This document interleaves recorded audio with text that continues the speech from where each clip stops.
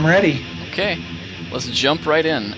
So, today is January 11th, 2012, and today on the podcast we're talking to Brenton Ashworth. Hello, Brenton. Hello. So, the listeners to our podcast know that we have a little tradition that we have here, which is we play intro music of the guest's choosing. So, what would you like to play for the intro music here today on the podcast? Metallica, Fight Fire with Fire. All right. Okay. I love it. I prove I'm a metal fan myself. All right. So we're here today to talk with Brenton about something that we just as in less than an hour ago, pulled the switch and released something called ClojureScript 1. So Brenton, I wonder if you could start us off by telling us what exactly that is. Well, it's a project that has the goal to help you get started with ClojureScript. And the reason why that's the goal is because we found it to be a little bit hard to get started, and especially getting started in the correct way and taking advantage of all the tools that are included with ClojureScript. So we just wanted to make it as easy as possible, and to do that by showing you how to get started. Right. So, I mean, I should explain to people that this interview is a little bit strange for me because I've been working pretty closely with you and with a bunch of other people at Relevance on this project. So I don't have the usual. I have a very insider perspective on this, but I'm still gonna kind of play the outsider here and ask you questions coming from the perspective of somebody who hasn't seen this before. For example, like I know one of the things that we've talked about is you've been pretty adamant about saying that this thing is not a framework. Right. Right. And I wonder if you could explain why you say that and what it is if it's not a framework. Well, first of all, frameworks are usually the kind of thing that come out of a lot of experience doing something, or maybe they're not, and that's kind of even a worse. That's a bad situation if Right. they come from a position of not coming from experience. This ClojureScript is something that's new, and the kind of applications that ClojureScript is meant to help you create are also new to many of us. And so we don't have a lot of experience writing these kinds of applications. And so I think it's a little premature to start creating frameworks. So it isn't a framework, and that's the reason why.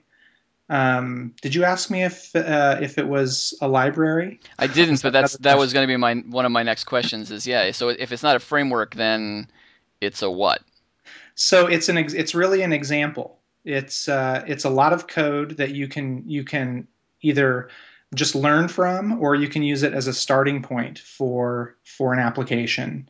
So it's mostly a learning tool to help people get in and look at a. It's not really a real application because it's small, but it's real enough to teach you the basic things that you would need to know to get started with ClojureScript.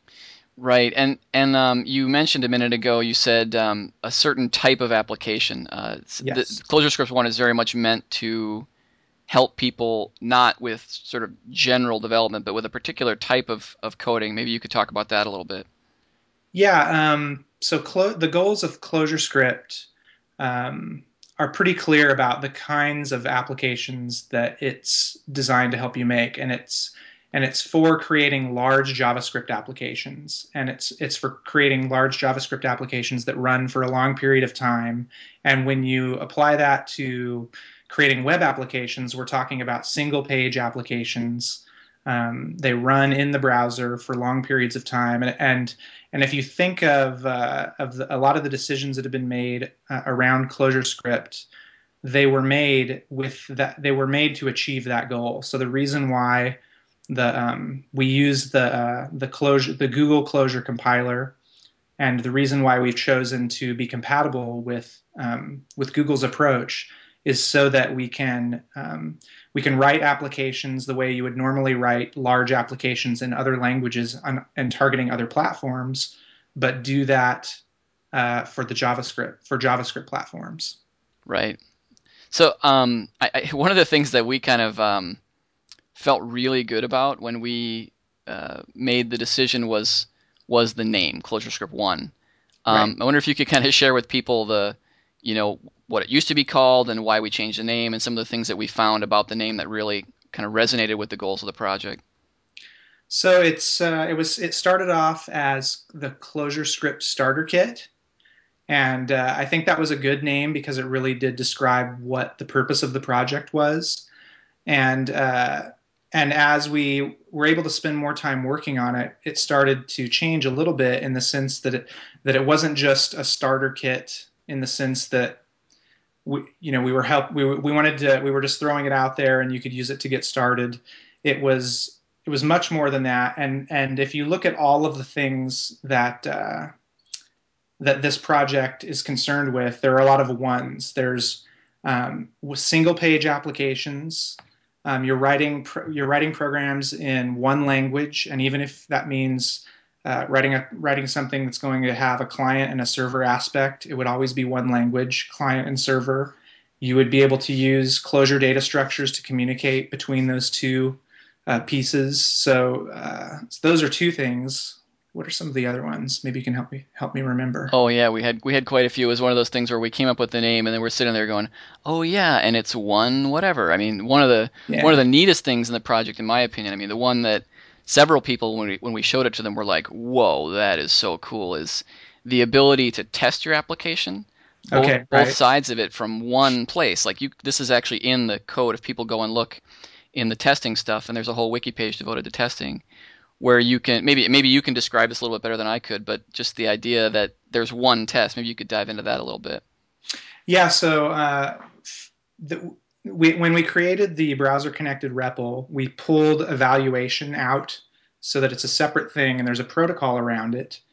And it being able to do that opened up a lot of possibilities. And one of the possibilities is that we can, from Clojure code, evaluate JavaScript code in the browser. Yeah, and actually, I want to stop you for 1 second, Okay. because you said browser connected REPL, and Yes. this is just one example of one of the many gems that is part of one. It's not something that ClojureScript one invented, but it's such a part of the experience that I wonder if you could just do a parenthetical statement on the browser connected REPL because it's pretty cool. Yeah. So it allows you to start up a read eval print loop that evaluates code in the browser. So instead of evaluating code in the process where you're reading and printing, the forms that you enter get compiled to JavaScript, sent to the browser for evaluation, and then printed back in your REPL. And the amazing thing about that you really have to experience for yourself is that if you're an experienced Clojure programmer, you have a certain way of working, and it's a great way of working where you can type things that you can write code in a source file and evaluate it in the REPL. It's a very fluid experience when you're writing code, and you now have this experience when you're writing code that's targeting the browser, and that is something that I've never experienced before. And I think it's one of the best parts of ClojureScript right now. Yeah, it's really awesome to be sitting there and you're in Emacs or whatever and you hit a key and oh look, now I have this function available to me and oh hey, I wonder my application is running. I wonder what the value of X is right now, or what would happen if I called this function? What would the GUI do? And to be able to do those things interactively and see it happen. And of course, we have that to some degree with the JavaScript console. Right. But then to combine that with ClojureScript, and then and we'll jump back in a minute to the topic we were talking about before we dove into this, to be able to combine that when you've got the application that's Clojure on the back end and ClojureScript in the browser, and to be able to move through those worlds, it gets pretty cool pretty quick. Yeah, and it's interesting to point out the difference with the JavaScript console. And the JavaScript console allows you to evaluate code, but it's not part of your normal working environment. So the amazing thing about the browser connected REPL is it becomes a part of the way that you write all of your code. So it's much more integrated into every moment of development. And one other thing to point out about it that is really amazing is that you can if you have the larger your application gets, the more important this becomes because you don't have to start an application. Like if I can reload the application, we usually look at that as being like the best that it can be. Like I can reload an application without compiling it.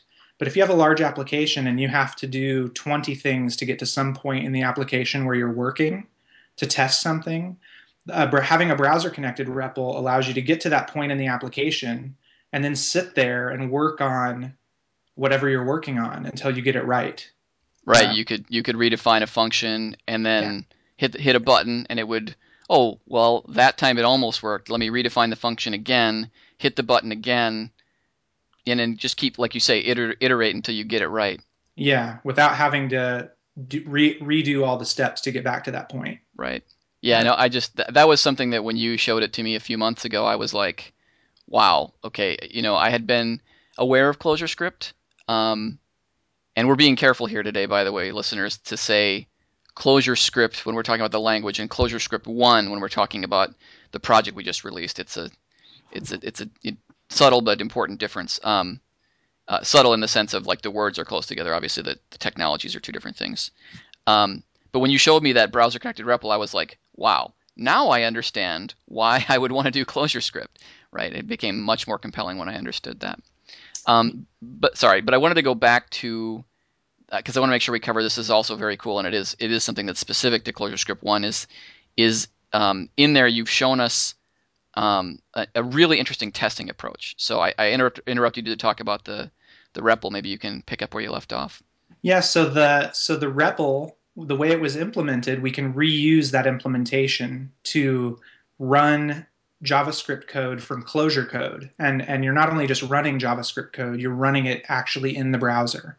So this allows you to do very interesting things with testing, including write tests in a using a Clojure testing framework and simultaneously evaluating code in the browser and on the server so that you can check, for example, you can do a check that would drive the browser to a certain point, do something in the browser, then check that the state has properly changed on the server, and check also that the state is correct in the browser after this thing happens. So you can write tests that check both sides at the same time, both the client and the server. Yeah, that's just so cool. Yeah. I just love that. That is just so neat when I saw that. And I mean, I know that one of your big goals for this project is to kind of inspire people to go and find Yeah. the other ways that ClojureScript can make web programming or this particular type of web programming more interesting, better, more exciting, innovative, whatever. Right. And it's stuff like that is going to be really fascinating to see um, as people start to work with this. Yeah. Yeah. So I wonder if so. Let's dive a little bit more into why you did this, and I guess maybe one of the questions I wanted to ask you was so looking down the road, this thing released today. Today is Wednesday, January 11th.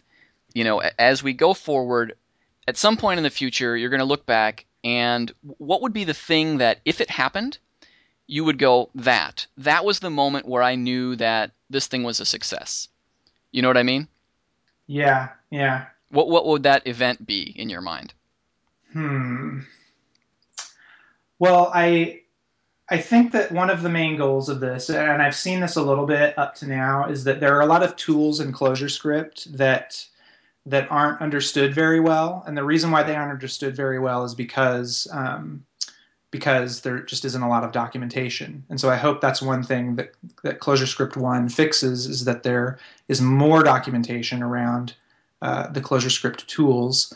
And so I would consider this project a success if I started seeing other projects that pop up that really start taking advantage of these tools in the ways that they're being taken advantage of in ClojureScript 1. So building tools on top of evaluating using those evaluators that we built for the REPL. There's a lot of there's just really a lot of interesting things you can do, and I want people to see what the possibilities are and then go out and make those things. And so as long as I see people doing that, I will think it's a success. That's cool. So maybe I can get you to drill in a little bit on that. What are some of the interesting things that you see in there that maybe people haven't been aware of, or some of the things you were talking about?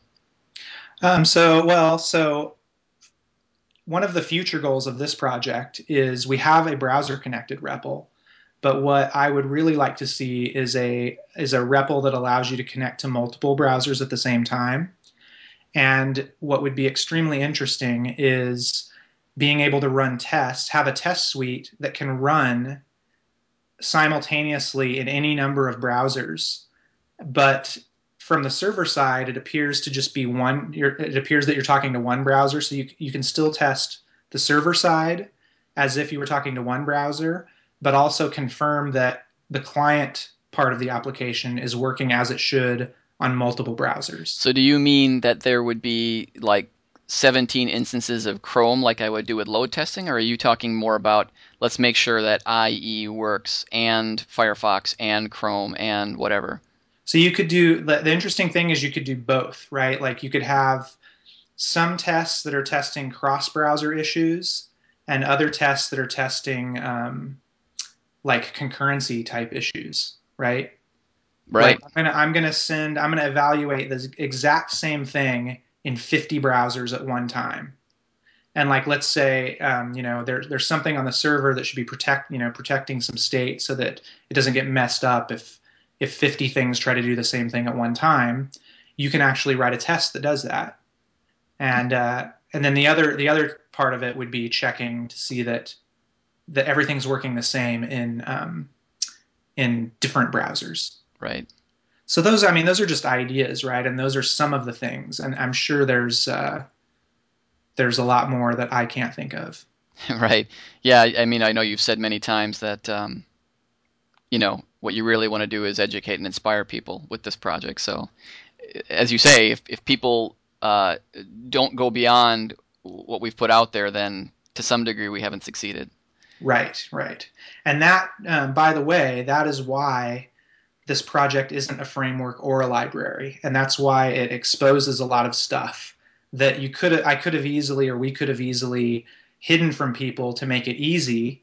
But if we did that, then you wouldn't learn as much from it. And so that's why there's so much exposed, because we want people to learn how those low level details work so that they can build those kind of tools. Gotcha. Yep. So let's say I'm interested. I have an application in mind, and I think I want to use ClojureScript for it. Maybe there's even a back end for it. That's totally optional, right? By the way, there's no reason I have to have a Clojure back end with this stuff, right?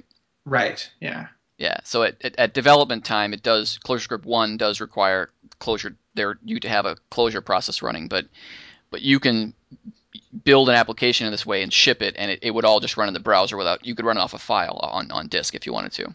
Yes. Yeah. Yeah. But let's say that I have some application in mind of whatever kind, and I want to use it. What do you see as the process? Like I go to the Clojure site, ClojureScript One website, which is clojurescript1.com, no hyphens or anything. And I look there at getting started. I download ClojureScript One. How do I go from that pile of code and documentation and the sample app that's in there to a running implementation of the thing I have in my head? What do you think that looks like? Well, there's a lot that we can do, and we are planning to do in the future to make doing that easier. But for now, what the way that you would do that would be to number one learn from this project. Uh, it's an example, and so a lot of times, when we start doing something, we've done it before, and so we can look at what we've done before to figure out how to get started on this new project. Hmm. And so there isn't a lot of history with ClojureScript, so you can use it in that way and say, oh, okay, here's how somebody set up a project. I can set up my project in the same way. So you could simply copy this code into your project and start from there. Um, another way you can do it is you could fork the repo and then go in and delete the sample application and then start building your application right inside that repository. Hmm. Another thing that you could do is you could look at how we handle dependencies for ClojureScript and Domina in ClojureScript One, and you could set up your project to do the same thing for ClojureScript One, essentially making ClojureScript One a dependency in your project. Okay. Um, So so those are the three options now, but they could be easier.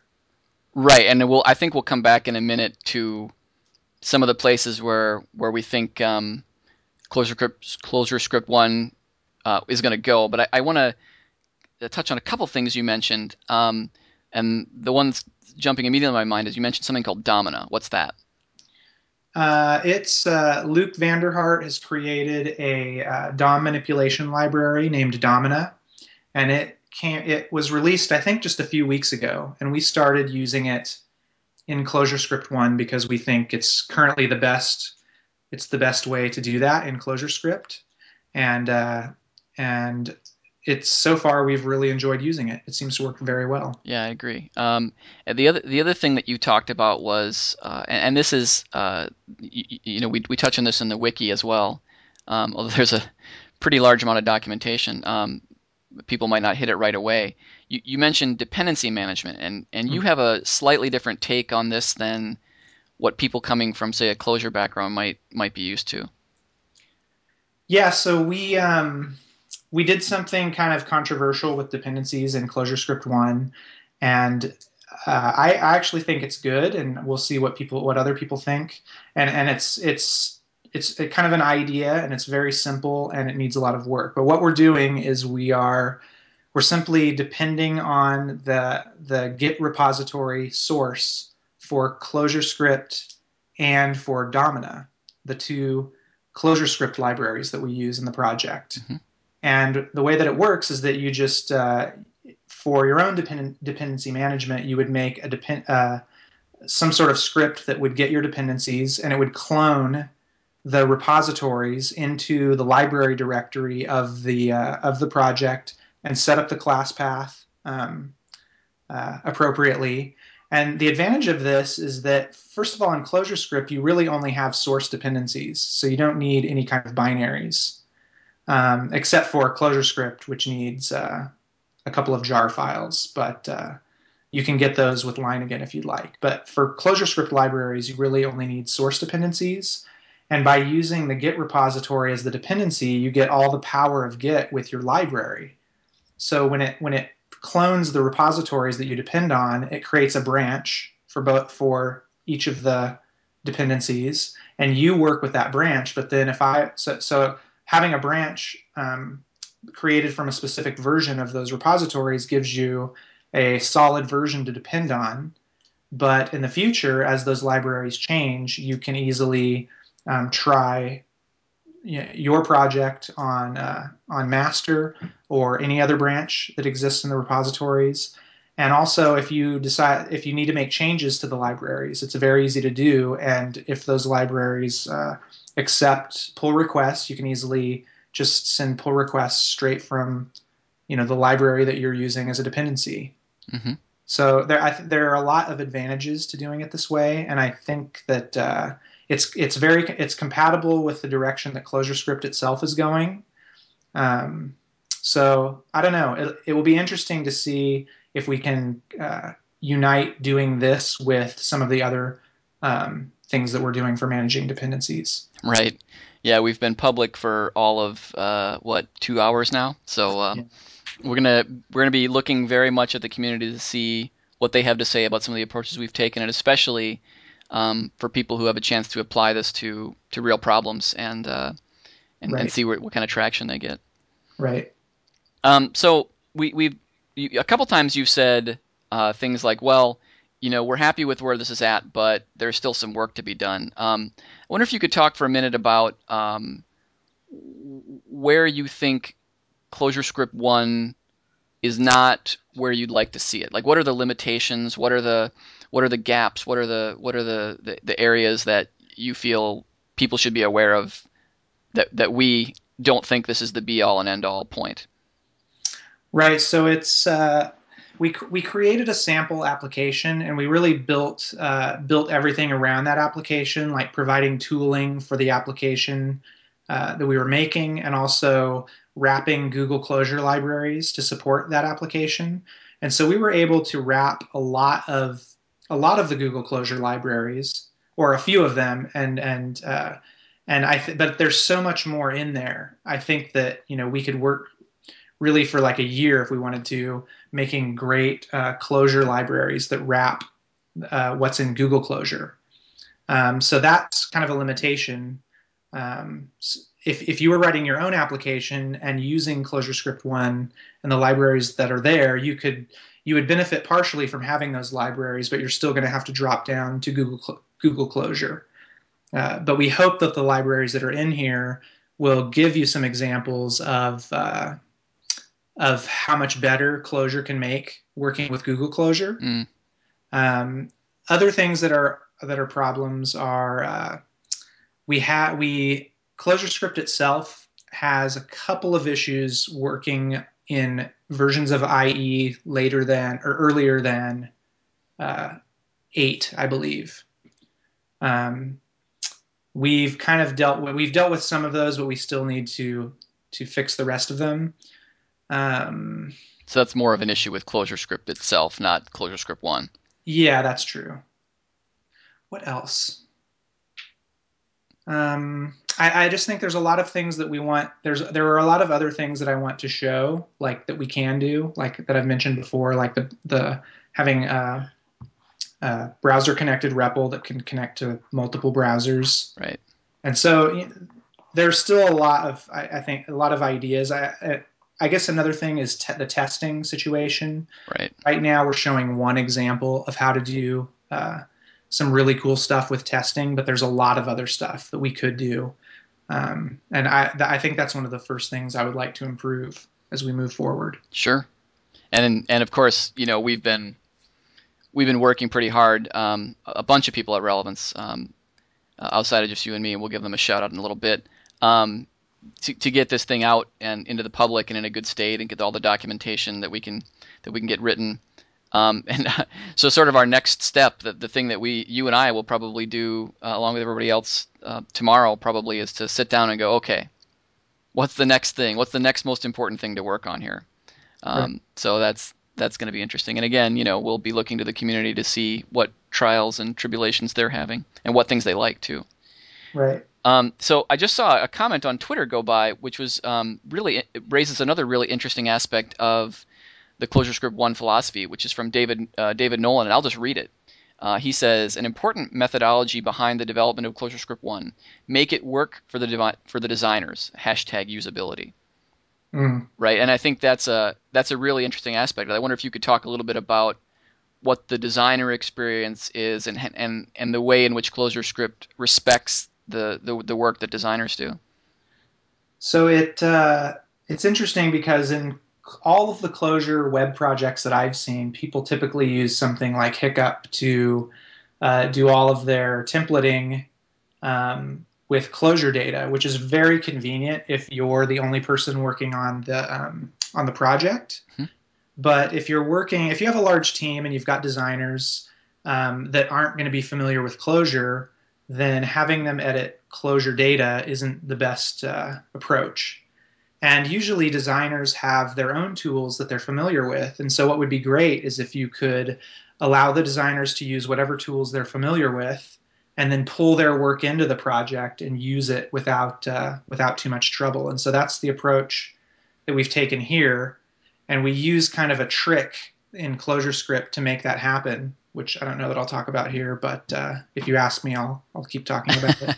Well, I will point out that we actually used this approach when we were developing ClojureScript 1 itself, where we had access to designers, a number of very talented designers, Jen Myers, Kevin Altman, and Michael Parento helped us make this thing look, and I won't speak for you, but I will say that I think the when you look at ClojureScript 1, it looks a billion times better than what I would have come up with.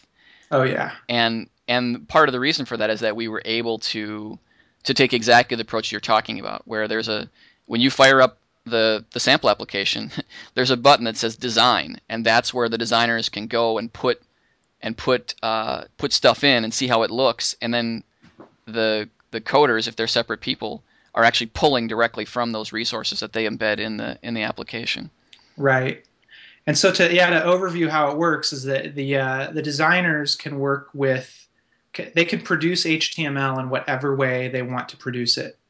And we have a link in the development application that allows you to see the raw HTML, or it's not, it allows you to see the HTML that's been produced by the designers in whatever form that is. And it could be, you could have separate pages, one for each view in the application, or you could even have something that was more like a palette with a bunch of different user interface elements, um, on a single page. And then what we do is there's a transformation that runs at compile time that pulls those HTML resources into the JavaScript application or the ClojureScript application, and then from within the application you can use and manipulate those pieces. So we also have it so that as you're developing, if you make a change to the HTML, if you reload the ClojureScript application, you immediately can see the change in the application. So the designers can work independently from any code, or if they're comfortable editing Clojure code, they can look at the application and make changes to the HTML resources and then just refresh and see their changes in the application. Yeah, that's very cool. So I wonder if we could get a little personal for a second. So you started at Relevance relatively recently. Mm-hmm. I think you started at the end of October.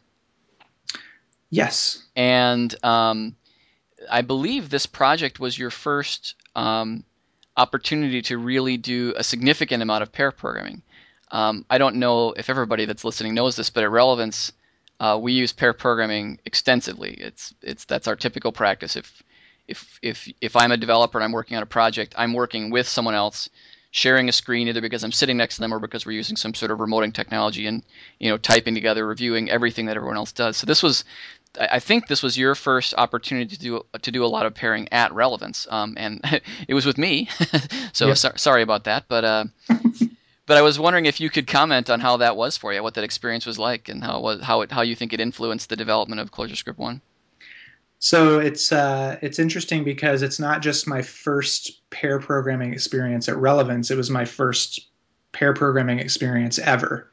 So throughout my entire career, I've worked alone, and so working with you, I think how many weeks now have we been working together? Since about maybe towards the beginning of December, so Yeah, throw in vacation and about a month, something like that. yeah. It's been it's totally different from what I'm used to, and I think there are both good and bad things about it. Hmm. But I definitely think that from a software quality standpoint, there's kind of nothing but good about it. Yeah, well, I agree. Although I'm totally happy to hear what you think is bad about it. I mean, that's a really interesting aspect. What did you find that was not positive about the experience?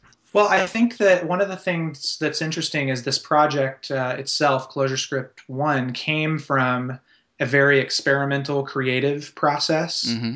and I think that doing that is much harder with a pair, Sure. like the creative aspect. But just getting work done at a high quality level is much better with a pair. Mm. But the exploring side and the creative side of just coming up with new ideas seems like that's better. It's better to be alone to do that. Yeah, it can be difficult to because that stuff sort of comes from deep inside your brain, and there's speech is a low bandwidth channel compared to Right. your subconscious talking to your conscious mind or whatever's going on in that process. And Yeah, you need to try things. Like I just need to do something and then try something else and change gears a lot. And when you're with somebody else, it seems like it's harder to do that. sure. So what I mean, just briefly, what were maybe you can talk about some of the ways that we dealt with that challenge on this project. Well, let's see. I think that whenever we needed to do that, we would maybe take a break, Yeah. right? Go off and think about things on our own. Um, I think talking with, even if you don't come to a solution, if you talk or struggle with another person about an issue, then as soon as I often found that as soon as you split up, I would, I would think of the answer. Right. And it's interesting because, you could maybe draw two conclusions like, oh, now that I'm free, I was able to come to the answer. Right. But I think more like, I think you may have mentioned this at one point. It's more like you're loading all this information into your brain, and when your brain has a little time to process it, then you find the answer. But I Yeah. think that working with somebody else helps you in the loading process. Right, yeah. Rich Hickey touches on it a bit in his hammock talk from the Yeah, first Closure Conch. For anybody that's seen that, is you know, load up your brain and then sleep on it. Essentially, I think is how he put it. So right. so I agree. That is a challenge, and that is I think the best way we've found it to deal with it. Yeah. All right, And well, go ahead. Go another ahead. Yeah, please.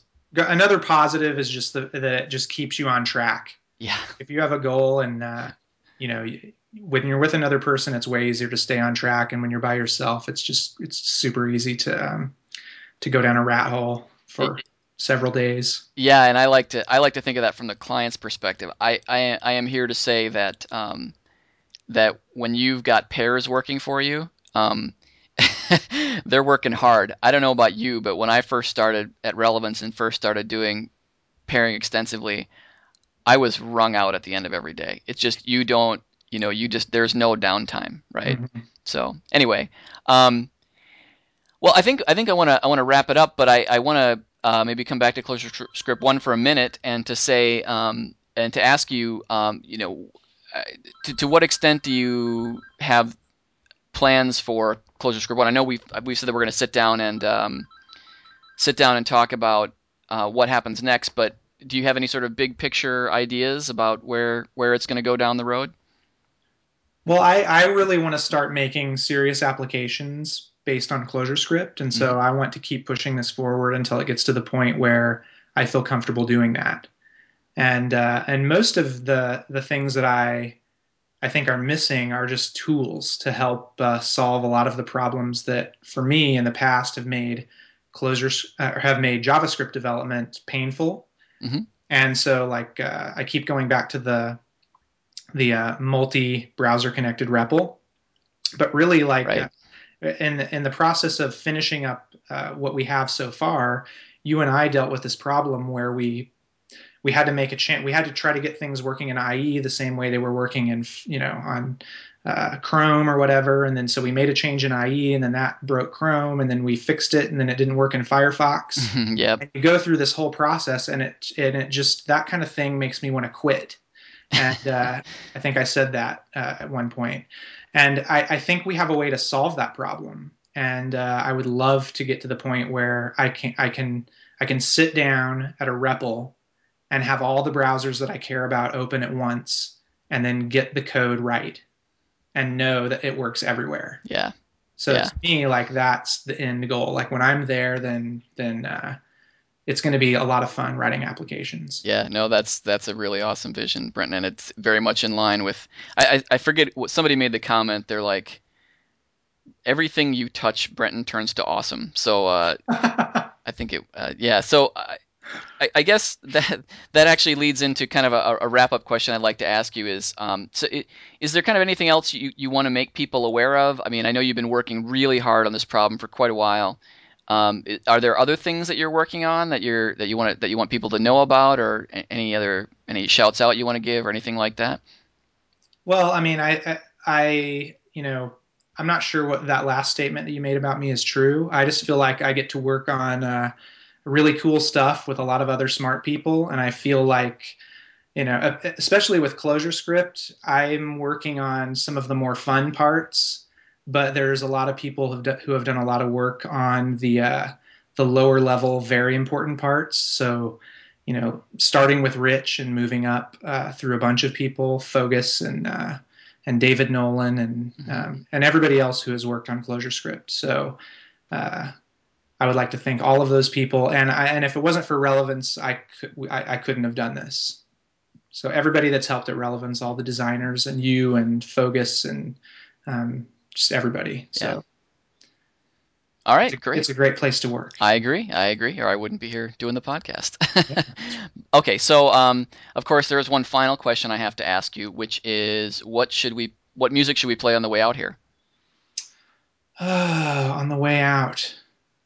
Well, I don't know. I would go with my two favorite bands are Metallica before and Justice for All, and then Black Sabbath. So something from Black Sabbath, um, Paranoid would be All right, appropriate on the way very out. good. I was wondering a little bit if you were going to pick one by Metallica, but you said before Justice for All, so of course that rules that out.